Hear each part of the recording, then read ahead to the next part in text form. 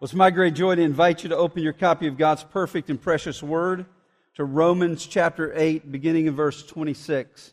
We're going to be looking together at 26 through 30 this morning.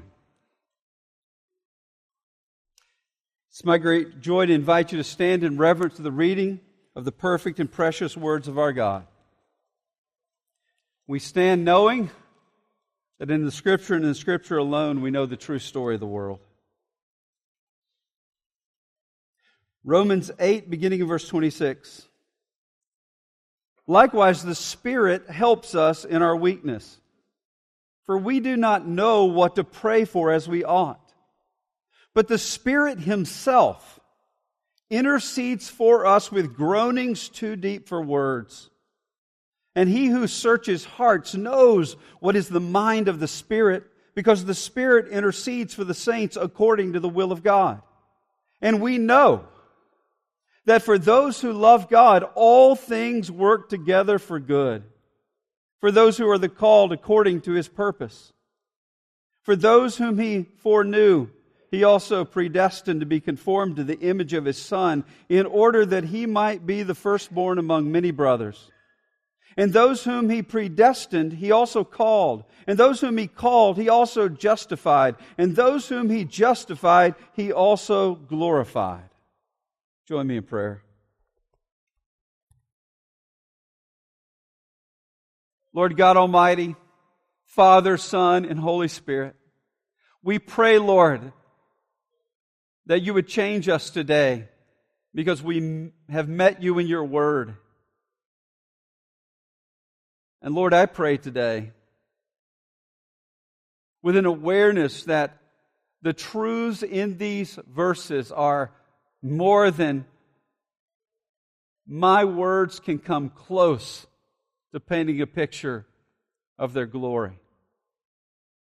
But Lord, I pray that the Holy Spirit would help. And Lord, I pray that today we would be very aware of the Spirit's help. And I pray, Lord, that You would help us to be a people who trust Your plan, who know that You have a purpose in the midst of it all. And Lord, most of all, that we would be a people who would say, no matter what it takes, I want to be conformed into the image of Christ. And Lord, I pray that You help us, though we are a people who often groan, that You would take us from groaning to glory. Lord, we pray it in Christ's name and for His sake. Amen. You may be seated. Life is pain, Highness. And anyone who says differently is selling something. Now, you might not be familiar with those words.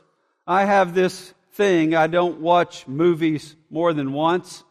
There are a couple of exceptions, and one of those is the 1980s film The Princess Bride. And Wesley says to Princess Buttercup, life is pain, Highness. And anyone who says anything else is selling something. Now, if that doesn't ring true to you, you just haven't lived enough years. Life is pain. Life is suffering. And life is difficulty. Our bodies deteriorate over time. We face all the difficulties of the struggle with our own sin.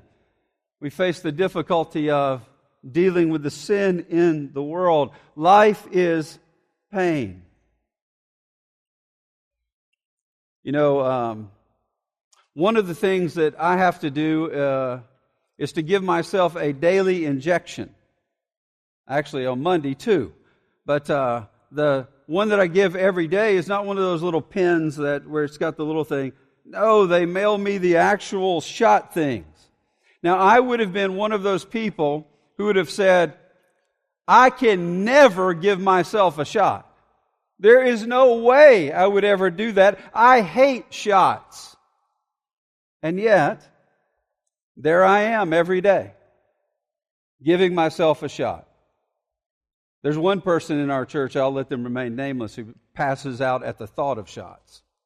So sometimes I just send them pictures of the needle for their sanctification and growth. Right? But there it is. I do it every day. Now, why do I do it every day? When I would have been the person who said, I will not do that. I couldn't do that. There's no way I can do that. Because I am not just randomly choosing to take a metal object and jam it into my skin. The reason I do it every day is because I have a particular health condition and my doctor says I've got a plan for addressing it.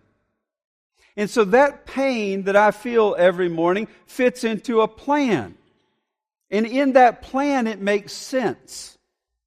If I forget that it's a part of a plan, and I wake up in this morning just act like everything's erased and say, I just think I want to take metal and jab it in my skin. That wouldn't make any sense. I wouldn't do it. But there's something bigger going on.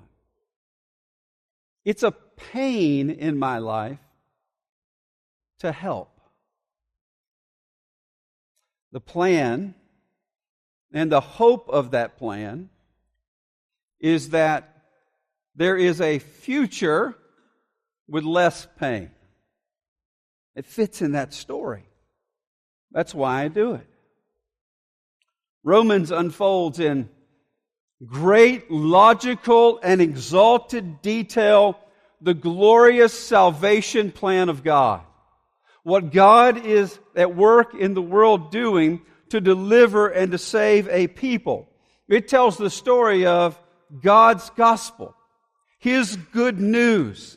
Last week we looked at Romans 11:33 through 36, and it is a doxology that points us to the glory of the all things God.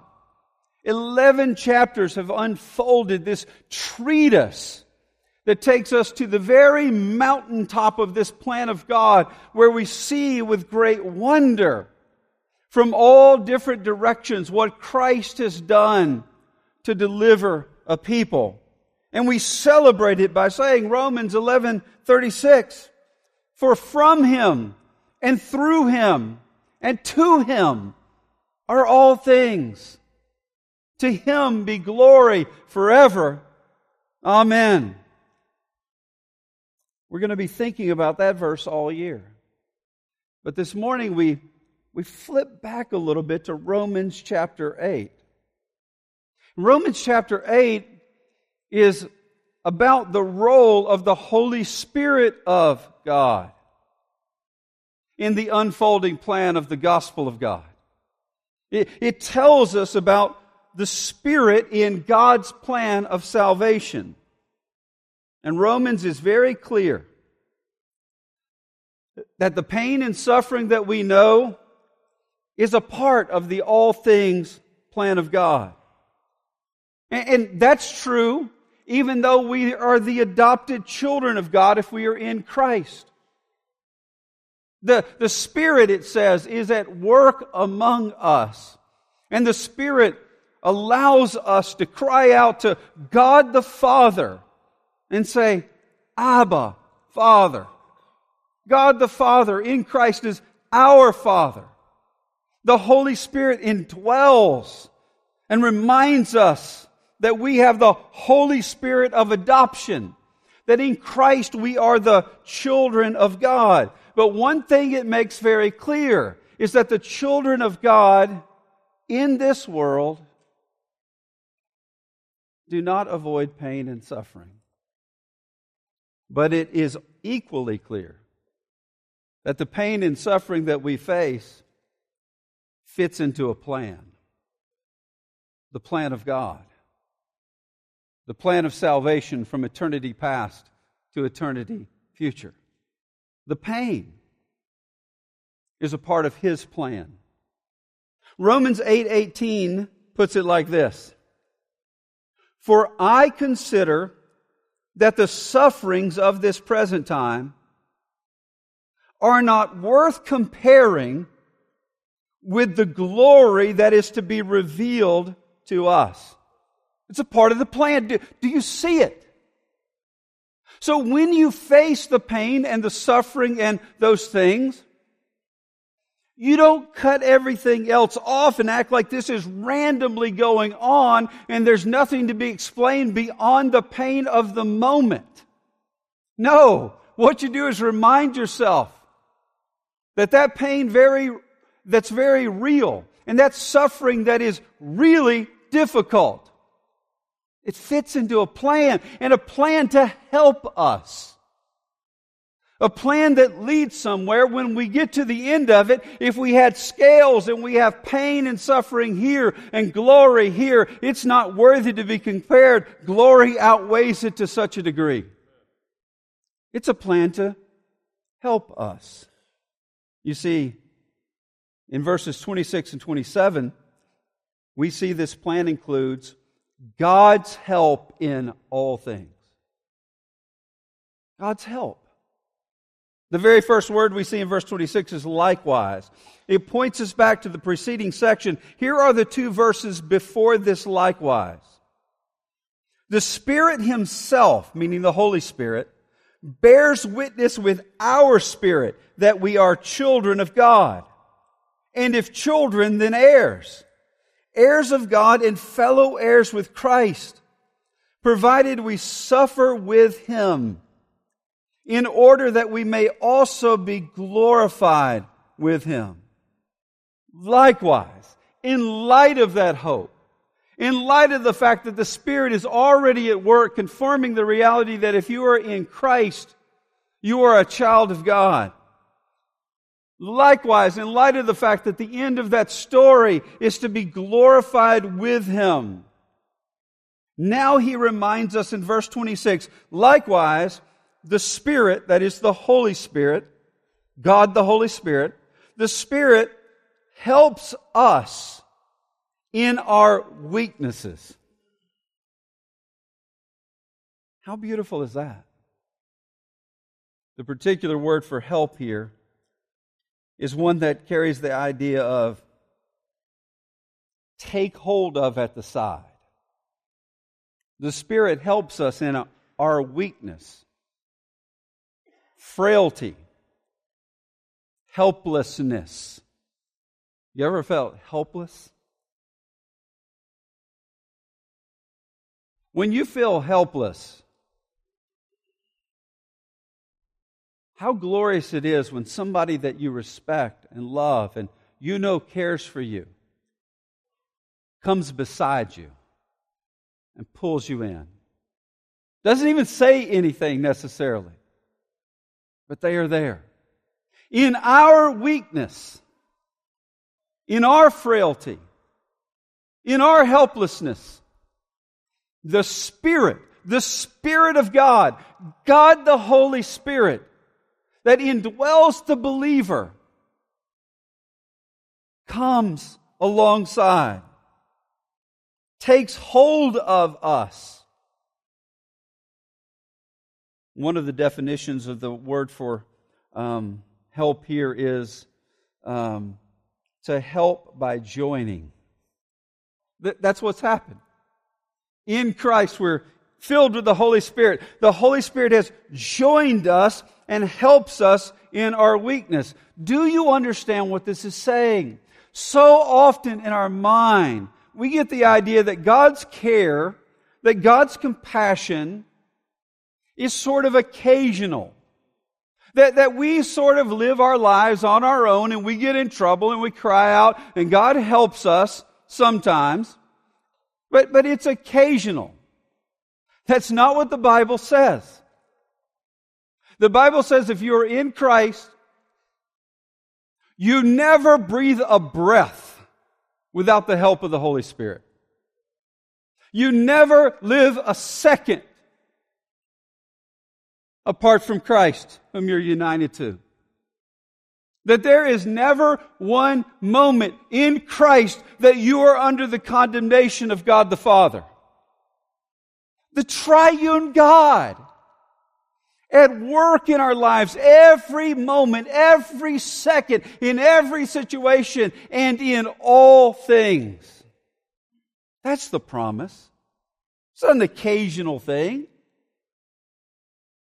We goof up and God's mad at us and puts us in timeout and pushes us away. No, that never happens. Ever. That is your misconception. That is a God that you're making up in your own mind. It is an idol that needs to be crushed. The Holy Spirit of God helps us in our weakness, our helplessness. And you know when that is? All the time. We may feel it at times more than others. But apart from what God has done in your life in Christ, apart from the work of the Holy Spirit, you are doomed and damned.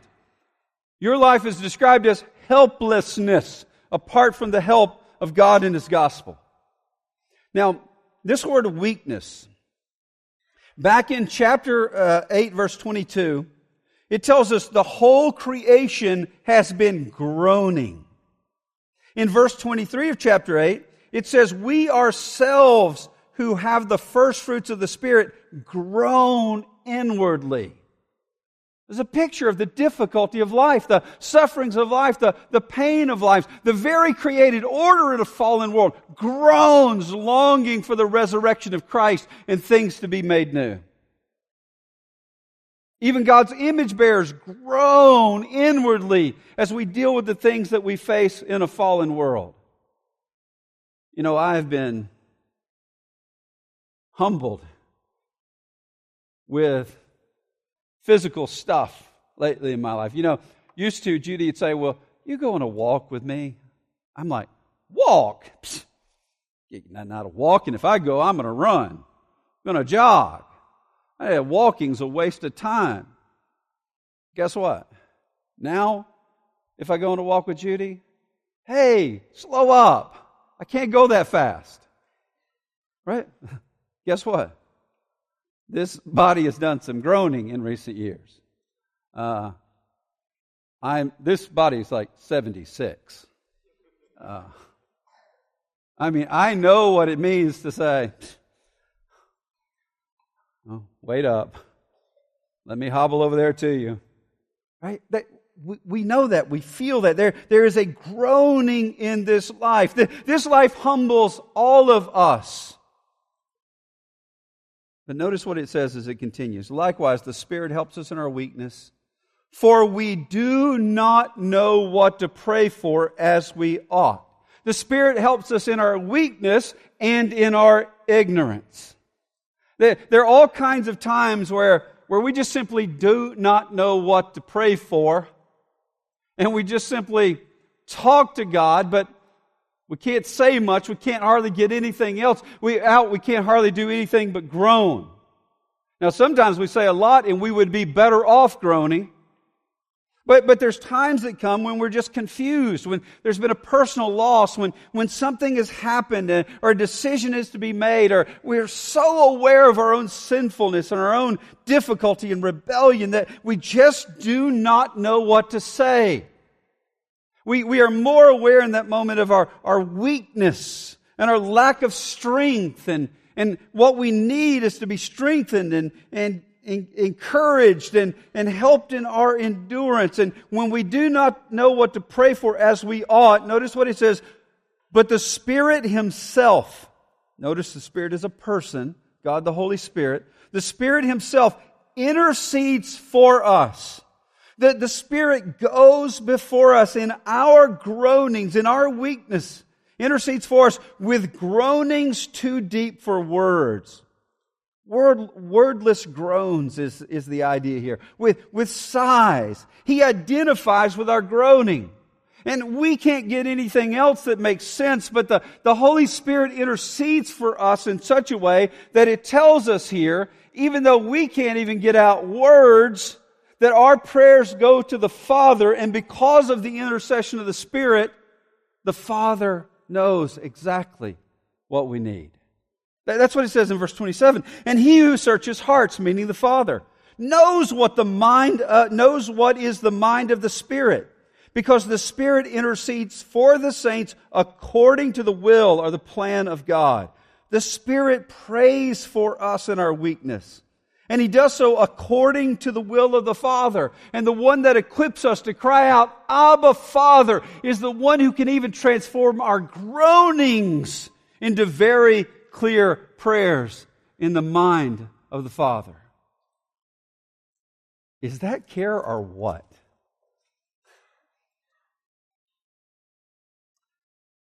The Bible tells us in Romans 8:34 that Jesus in heaven makes constant intercession for us. It tells us in 1 John 2:1 that Christ is our advocate who always pleads on our behalf. In Hebrews 7:25 it says that Jesus always lives. The resurrected Christ always lives to intercede for us. But it also tells us here that the indwelling Holy Spirit of God is an intercessor that comforts our hearts from within. He indwells the believer. Intercession in heaven at the right hand of the Father by God the Son. Intercession from the Holy Spirit of God, who is alongside us, or more theologically accurately, within us, comforting our hearts, taking us to the Father when we can't even get out words. And yet our prayers are going up to the Father. Because you don't know what to say is a reason to pray, not a reason not to pray. In your weakness, you go deeper than you would if you were not weak. The Spirit's intercession means that the Father has no problem understanding our groanings. Creation groans. We groan. The Holy Spirit of God groans on our behalf and lifts our groaning into the will, the purpose of the Father, as He understands exactly what we need.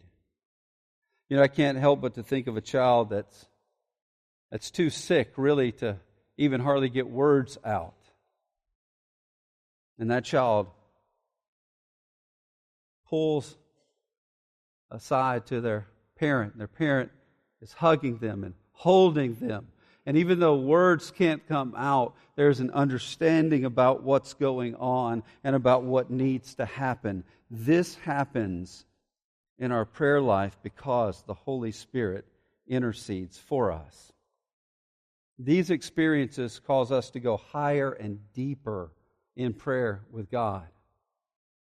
Thomas Watson, the great Puritan preacher, would explain these moments that we have that drive us deeper into our understanding of God's grace and mercy in our lives. And he would say, I want you to think about a father and a son walking down the road together and talking, having a great time. It's a father and a son. And all of a sudden, something moves in the heart of the father. And he just reaches down and grabs the son and gives him a long embrace, a long hug. And eventually he puts him down and they keep walking. And Watson asks, was the son more of a son of the father because of the hug? No. He was just as much a son of the father before the hug. Did the son experience what it means to have that father more because of that hug? Yes. Do you see it?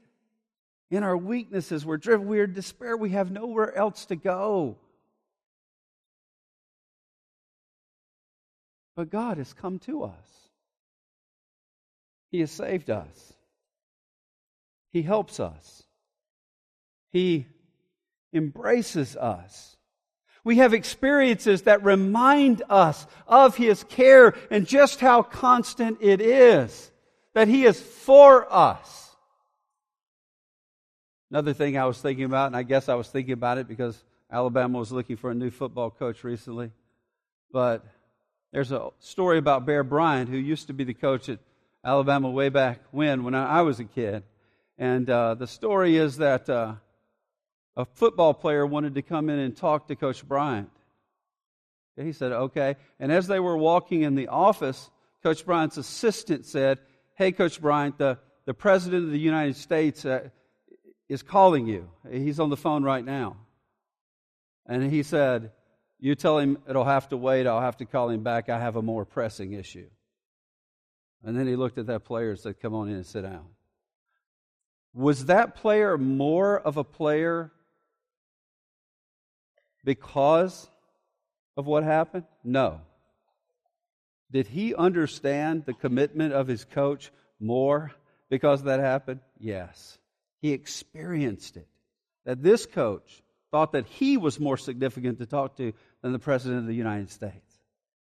God cares for us. His care is constant. There is no moment we are apart from it. We don't realize it at times, but that's an us issue. And in our weakness, as we fling ourselves on Him as our only hope, the Holy Spirit of God is helping us, even when we have groans and can't get anything out. I love John Newton writing a letter to a suffering friend, and he says this, all shall work together for good. Everything is needful that He sends. Nothing can be needful that He withholds. Be content to bear the cross. Others have borne it before you. You have need of patience, and if you ask, the Lord will give it. But there can be no settled peace till our will is in a measure subdued. Hide yourself under the shadow of His wings. Rely upon His care and power. Look upon Him as a physician who has graciously undertaken to heal your soul of the worst sickness, sin. Yield to His prescriptions. Fight against every thought that would represent it as desirable to be permitted to choose for yourself. Everything is needful that He sends. Nothing can be needful that He withholds. Genesis 50:20, Joseph, what you meant for evil, God meant for good. He reminds us of this. And that leads us into the next thing that we see here. You see, because we are to rest in Him. His plan, not our plan, not our agenda. We have God's help in all things, and we know God's purpose in all things. Not details, but God tells us what He's doing. Look with me, beginning in verse 28. And we know that for those who love God, all things work together for good. For those who are called according to His purpose. And we know. There are things that we know. There are things the Bible tells us. And those are the things we bank our life on. We don't waste our time trying to know things that we have not been told. Deuteronomy 29:29 puts it like this: the secret things belong to the Lord, but the revealed things belong to us. Think about it. After about 30 years of counseling people, I realized that most of the things that have people all torn up are things that they have no control over, God has never promised, and they've just decided that that's the way it ought to be. A part of understanding God is trusting what He has revealed and leaning into what we know, not what we want to know. And we know, He says, that for those who love God, those who are God's children, those who love God because He first loved us, all things work together for good. To those who are the called here is not the general call to believe. It's the saving call, the electing call to those who are brought in relationship with Him by the call of God. We'll see that more in a bit. According to His purpose, according to His plan. Now, we try to make sense of the world in all kinds of ways. Everybody's trying to make sense of it in some way. gambling has never been bigger than it is today. You can't turn on the television without gambling, without being enticed to gamble. And gambling is not just something people do. Gambling's a worldview. Gambling says, this is all just about chance. I hope I get lucky. That's what it's about, trying to get lucky. It's a pretty empty way to see the world. Just chance. And some people are lucky and some people aren't. I'm trying to be one of the lucky ones, so I keep doing this. And others are fatalistic and say, just things happen the way they happen. You have no control over it. You just... Now, all of these other ways of making sense of the world are empty. They are demoralizing. But here's what the Bible says. The Bible says that the hand of God is in control and that He has a plan. And that plan for those who love God because of His grace, because of what He's done in their life, those who are in Christ, indwelt by the Spirit of God, those who love God, that all things ultimately work together for good. That the end of the story, of the picture of every one of the lives of people who love God is good. Now, notice what it doesn't say. It doesn't say all things are good. Oh, they're not. Isaiah 50:20, woe to those who call evil good and good evil. There are all kinds of things in our life we say that is evil, that is wrong, that should not happen. It should not be like that. But even those things in the believer's lives are things that a sovereign God works together and good comes out even of evil. We know that because there is a cross. And the people nailing Jesus on the cross and the people yelling, "Crucify Him," are not doing good. They are wicked and evil. And the Bible describes it in Acts 2 as with unrighteous hands. It's a terrible thing to crucify the sinless one. And yet, in the plan and purpose of God, that is the very means of accomplishing the salvation of a people. Of having the opportunity to have our sins forgiven. Do you see it? That's all things work together for good. No, we're to be the people who call evil, evil, and good, good, and we never confuse the two. I've met people trying to be theologically accurate who point back to some terrible circumstance in their life, and they say, "Oh, it was good." No. If it's terrible, it was bad. But there is a sovereign God who can work all things for good. He can work big and small things. And your life is like a mosaic where all these little tiles are there. But once they're all together, they work together to produce something beautiful that you could not produce on your own. All things work together for good. All of our groanings work together for good. All of our pain, all of our sufferings, tragedy, and even crucifixions, and everything else. By the way, this is the testimony of the gospel of Jesus Christ. You aren't to believe this with half measures. You are to go all in on it. Say, well, I don't like the thought that, God is so much in control that all things work to good. It doesn't matter whether you like it or not. It's true. It's your only hope. To reject this fact is to reject what God has said is the only hope of your comfort. All things work together for good for those who are called according to His purpose, according to His plan. But notice implied in this is that all things happen even to those who love God. In verse 35, he will go on to say, what shall separate us from the love of Christ? Shall tribulation or distress or persecution or famine or nakedness or danger or sword? Guess what he means there? He means that those who love God, like everybody else, face tribulation, distress, persecution, famine, nakedness, danger, and sword. Implied in this is because one is a believer, because one loves Christ, doesn't mean that you are saved from the pains of this world. You face them like everyone else. The unbeliever gets the terrible cancer diagnosis, and so does the believer. The unbeliever has something terrible happen to them by some wicked person who does them harm. So does the believer.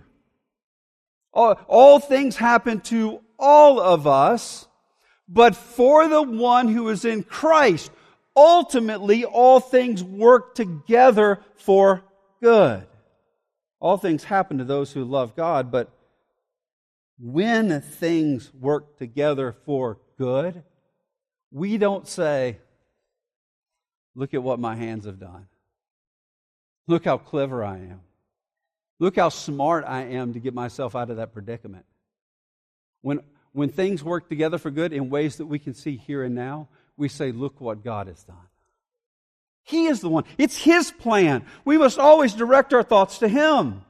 And in His plan, according to His sovereign providence, even bad things work ultimately for good for His people.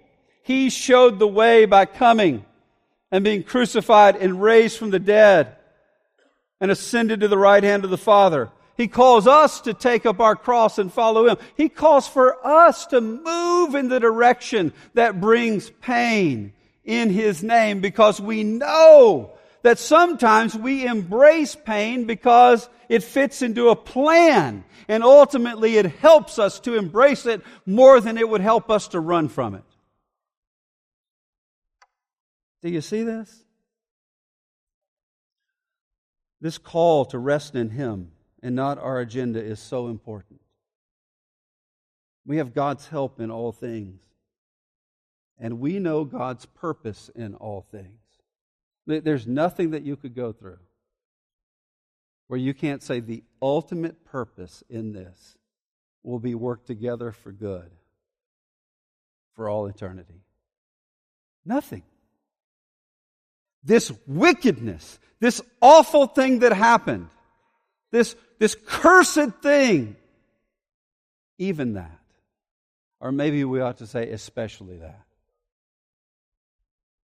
God in the Scripture seems to take great delight in the irony of all that's opposed to Him thinking they get an upper hand.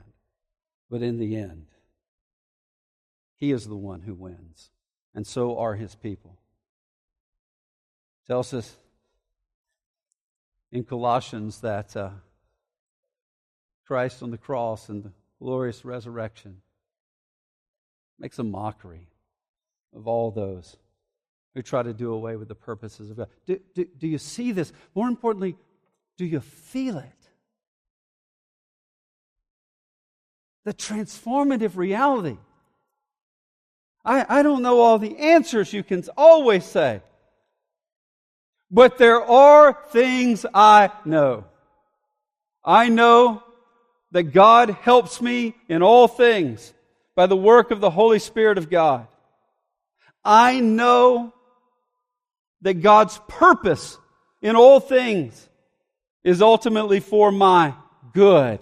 And one day, on the other side of all of this, outside of the very presence of sins, there will be but one word that we can say about it all. And that is, that's the good work of the good God. We are His workmanship. None of His workmanship in eternity are going to say, that could have been done a little bit better. Right? That's what we say now, because we're kind of stupid at times. All of us. Like, we start shrinking everything to just what we think and what we want and what we feel, and what comes out is not too bright. But then we got to keep expanding out to the things that we know. You see, when we shrink the things that we think we know, we don't really know. We're just saying what I want, what I desire. And if you don't understand the difference, if you ever had little children, what if you, you're crying because you want something to eat even though I fed you just a little bit ago? Well, if you desire it, it must be right. Here's some more food. Oh, you don't want that? You want marshmallows? Here's a bag. Right? You don't even, you ask for things that harm you. And you try to build this rhythm of trust. I would want that. My parent has given me this. I seem to be doing good. Okay, maybe they know more than I know. That's what we do with God. Of course it's right. I want it so bad. Of course it's right. It happens to other people. Of course this should happen to me because this is how I define good. That's not what we know. That's what we want. But we are to bank our lives on what we know. And what we know is what God has told us, not what we tell ourselves when we forget about God and His gospel. Finally, verses 29 and 30. We see God's goal in all things. This is beautiful. And by the way, there are some words here in this whole thing people like to argue about.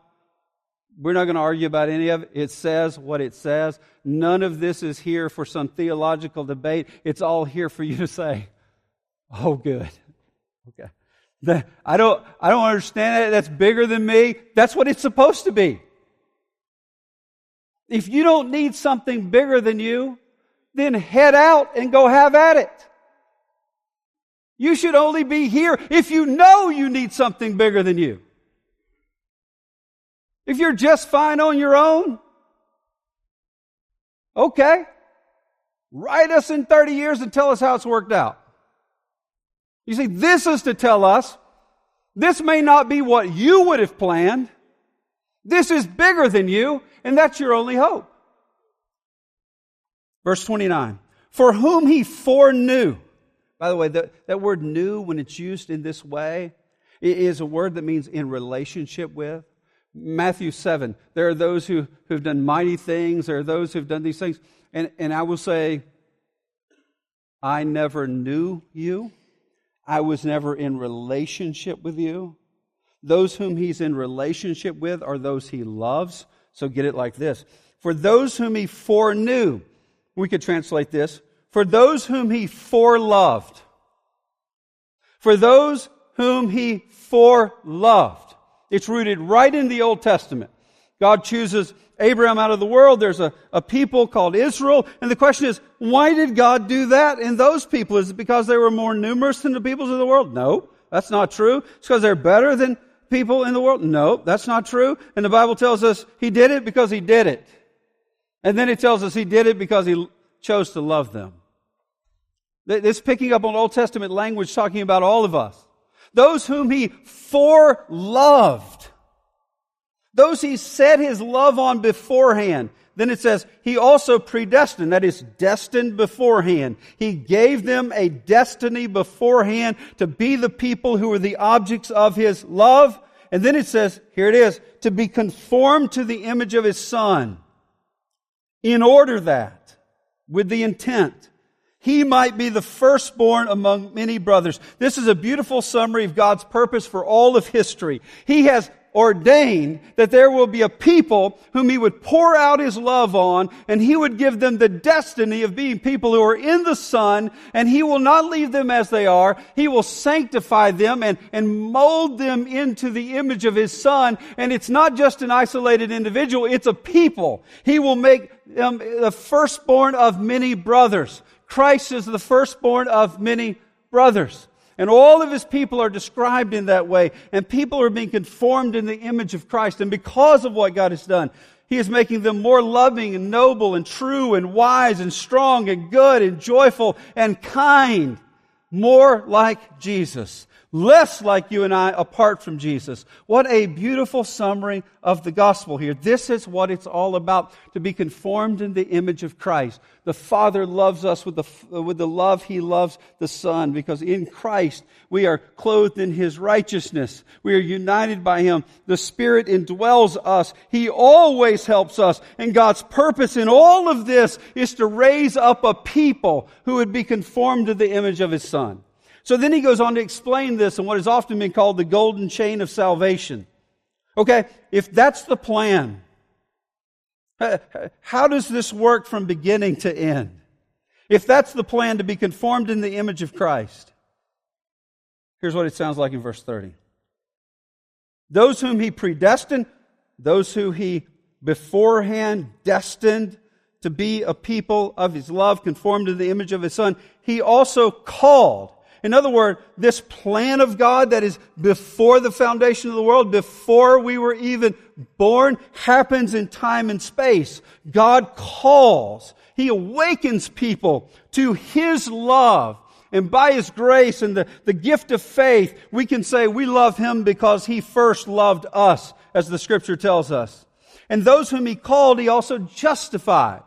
Those are justified are those who are declared righteous in Christ, who have been called out by God, who love Him. And then it tells us at the end, those whom He justified, He also glorified. God completes His plan in eternity future, where He brings a people, a new body of people, to a new world, a new heaven, and a new earth, who have been transformed by the glory of Christ. And for the first time in their lives, they live outside of even the presence of sin, in something that can only be described as glorification, living in the light of the sun and knowing the full weight of the sun outside of the very presence of sin. This is what God is doing. Now, did you notice that in verse 18 that starts this section, I'll remind you what it says. For I consider that the sufferings of the present time are not worth comparing with the glory that is to be revealed in us. What does He tell us at the end? Those whom He predestined, He called, and those whom He called, He justified, and those whom He justified, He also glorified. We live here and now knowing that the sufferings of this time are not worthy to be compared to the glory that is to come. And what He's doing is He's conforming us to the image of His Son. And one day He will deliver us into the kingdom of His Son without even the presence of sin that will be there. And we will be able to be described as glorified. One other thing about that verse. The glorified there is past tense. Paul does this a lot, because he's talking about what we know. And the glorification that will happen is as sure as the fact that Jesus is presently at the right hand of the Father. It can be spoken of as if it's already a reality, because it is. Christ was the first fruits of our resurrection. Christ is the first fruits of our glorification. That's the plan. The plan is for our glorification. The plan happens only because of His sovereign love, of His grace, of His mercy. You know, most of the time we're frustrated with God about things He never promised.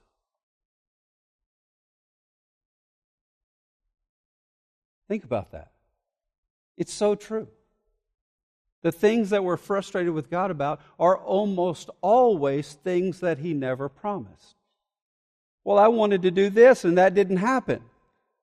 Oh! Why would God be like this? Because He's not you. And that's such a good thing. No, we hold God to account for what He promised. And all of the promises of God are yes and amen in Christ. And there has never been one yet that did not come to pass in exactly the way God saw fit for it to come to pass. You say, but I wanted to do that, and it's painful that I can't do that. That pain fits in a plan, and it's for your good. It's not the way you would have planned it, but you would also not have planned the Son of God on a cross and a resurrection either. You would have been there with Peter, and he would have said to you, "Get behind me, Satan." Rejecting the plan of God is signing up for the plan of the evil one. Do you see how all this works together? Our plan's goal is not to be conformed in the image of Christ. His is.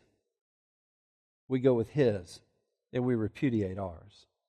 And He is a glorious God that takes us from groaning to glory. One day when we will groan no more. You know, Jesus said on the cross, my God, why have you forsaken me?" Matthew 27, Mark 15. He cries that out. But he didn't just make it up. He's pointing back to Scripture. He's fulfilling Scripture. Psalm 22, verse 1 says this, my God, why have you forsaken me? Why are you so far from saving me from the words of my groaning? Now, creation groans, we groan, the Spirit groans for us. Christ on the cross can be described as groaning. But what did He do on the cross?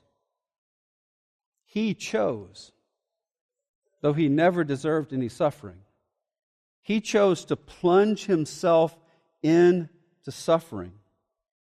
That's what He chose. He chose to plunge Himself into our groaning so that we could ultimately be plunged into His glory.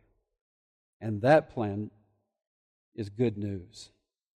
And for those who are a part of that plan, the end of the story is, that is good, by a good God who has given good news to a people who never deserved anything but bad news.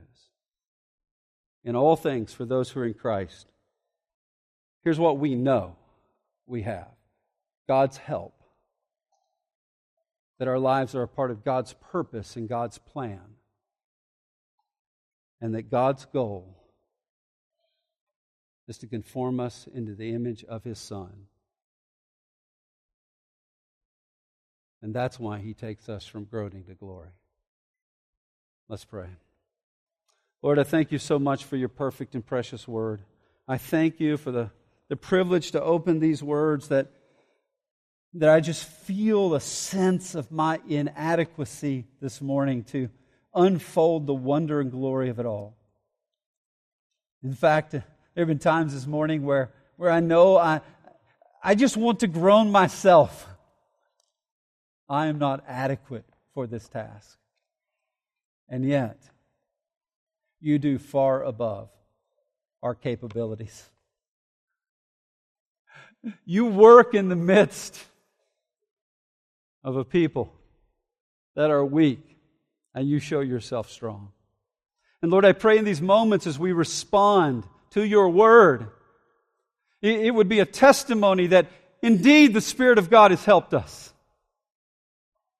That there would be a repentance and a turning to God's plan instead of ours. And oh Lord, I pray that nothing would matter more to anybody in this room on this day than Jesus. And Lord, I pray that everyone would be able to live knowing that, oh, while we groan here in Christ, we go from groaning to glory. Lord, make it so for the glory of Your name, for the good of Your people, for the advance of Your kingdom, for the making much of Your great saving plan. In Jesus' name we pray. Amen.